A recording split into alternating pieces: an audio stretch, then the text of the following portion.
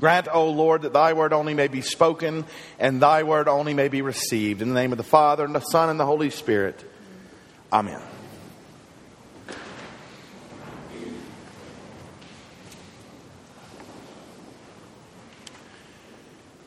Rejoice always, pray constantly, give thanks in all circumstances. Back when I was a little kid, there was not nearly as much to watch on the television as there is now. There were not the hundreds of different programming specializing into everything. When I was a kid, you could not go crab fishing in Alaska. You could not drive a big rig across the ice or through the Indian mountains. You could not jaunt through the Amazon in search of the world's deadliest snakes or largest fish. Nor could you explore the minutiae of science or look into the reality of everybody else's world. Nor could you do this anytime, day or night. So on Saturday mornings as a little boy, I would get up early, have cereal, have as my one option Warner Brothers. Sit down in the den on the floor and hang out for a while with Bugs Bunny and company. And then we would get a special treat if it were raining and cold and nasty outside. We get to watch war movies and westerns.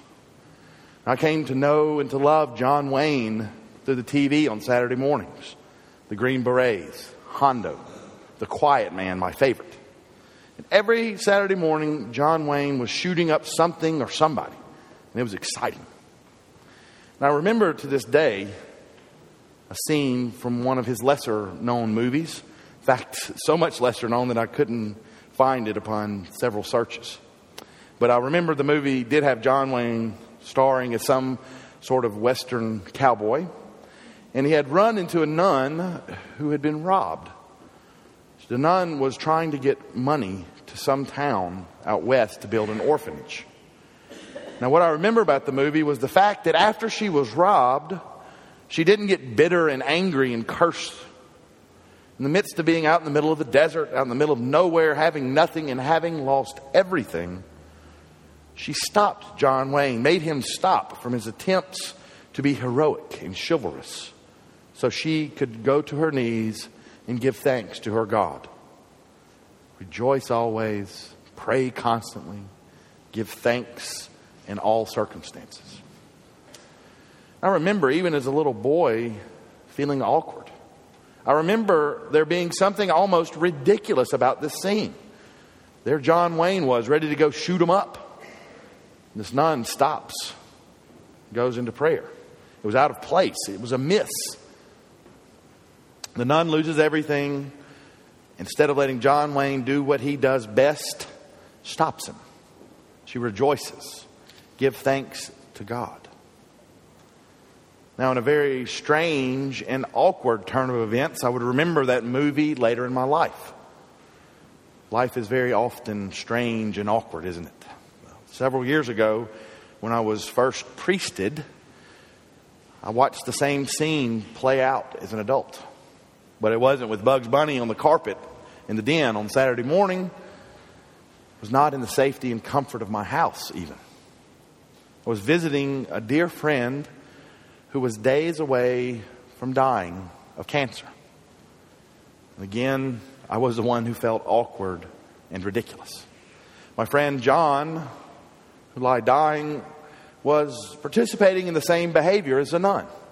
As his mortal life was drawing to an untimely end, he was constant in his stopping to rejoice, constant in his prayer, constant in his praise of God's holy name, constant in his thanksgivings to God for all God had blessed him with.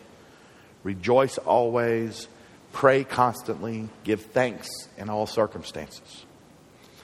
There I was, young priest, trying as hard as I could to be chivalrous in my priestly way, trying to do my duty, to say the prescribed prayers, to do the prescribed things, to do my job as best I could. But he kept interrupting me in my prescribed prayers and rituals, and not letting me do my job because of his praise and his thanksgiving of his God, because of his rejoicing. Or at least that's how it felt. Truth be told, I was scared to death. John was a young man, cut down in the prime of his life. And for the first time in my own life, sitting there with John, I came to the realization that I was not immortal. On some deep and primal level, guttural level, I understood for the first time my days too were numbered. For the first time in my life, I truly got it. Truly understood that could just as easily been me in that bed dying, breathing my last. It scared me. It was only by sheer will, work ethic, and of course God's grace that I could go into John's house and spend time with him. Being with John reminded me just how fragile and uncertain life is. And it scared me to no end. And yet here this man was, day after day, rejoicing, praying without ceasing, giving thanks to God in all things, counting his blessings. Doing all this, prayer and thanksgiving and rejoicing from his deathbed as a young man. Now perhaps we've all had experiences similar to this. Someone who has been dealt a horrid blow but yet rejoices and gives thanks to God. Someone who has been treated unfairly but yet who is joyous. Someone who by human logic and reason has every right to be bitter, to be angry, but yet they rejoice. In the midst of death and despair, in the midst of trial and tribulation, in the midst of calamity, they rejoice.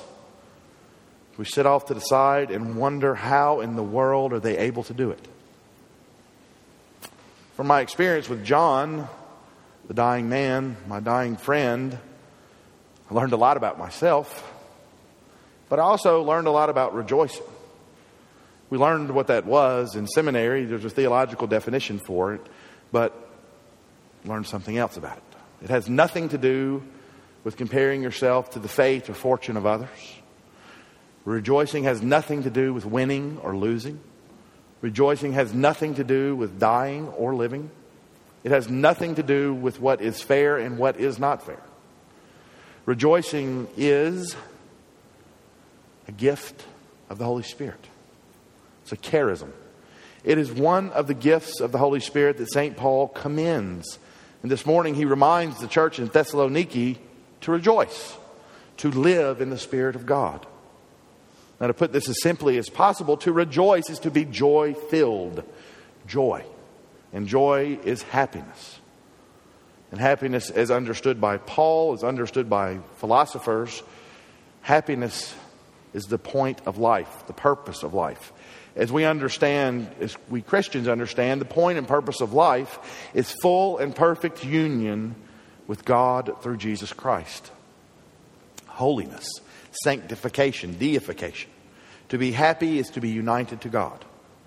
Joy then comes about by finding God, and rejoicing comes about by enjoying or attaining God once we find Him. In that way then, to find God is happiness. To enjoy the presence of God in your life is to rejoice. And that, my brothers and sisters, does not depend on anything or anyone. That is something that can never be taken away or robbed from you, from us. God is joy, God is happiness, and not even death can strip man of that joy. Joy cannot be faked with any degree of authenticity. In situations where our souls are tried, God is either your highest end, your happiness and greatest joy, or He is not. For John, God was his highest end. God was his happiness. Nothing could stop John from rejoicing. John lived in the Spirit of God and died in the Spirit of God. Today, beloved in the Lord Jesus Christ, today is Rose Sunday, commonly called Rose Sunday. It's Gaudete Sunday. The third candle, the rose candle on the Advent wreath is lit. I'm wearing rose or pink vestments. It's Gaudete Sunday. Rejoice. Gaudete is Latin for rejoice. Today we are told to rejoice. We're halfway through Advent, more than halfway, and we're reminded today that it is but a short time until we celebrate God with us, Emmanuel. It is but a very few days until joy comes into this world. We are told, rejoice. Rejoice always. Be happy. Joy-filled. Joy, the attainment of God. Reveling in and enjoying God. The highest form of life it is.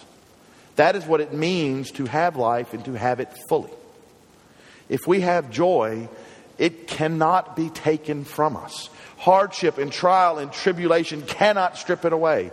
Death cannot rob us of joy if our joy be true, if our joy be in God. So as we wait in expectation for Christmas, as we look for God to come among us, for Jesus Christ to come again at the end of days, remember joy, happiness. Let us seek God then. Let us revel in God's presence and in His person in our lives. If we have God, then nothing can keep us from rejoicing. Nothing can rob us from happiness. So let us pray, my brothers and my sisters, that we may share in the joy of God. That we may know a joy that nothing in this mortal world can take from us. That we may rejoice in all things and in all places and in all times. Rejoice always. Pray constantly. Give thanks in all circumstances. For this is the will of God in Christ Jesus for you. In the name of the Father, and the Son, and the Holy Spirit. Amen.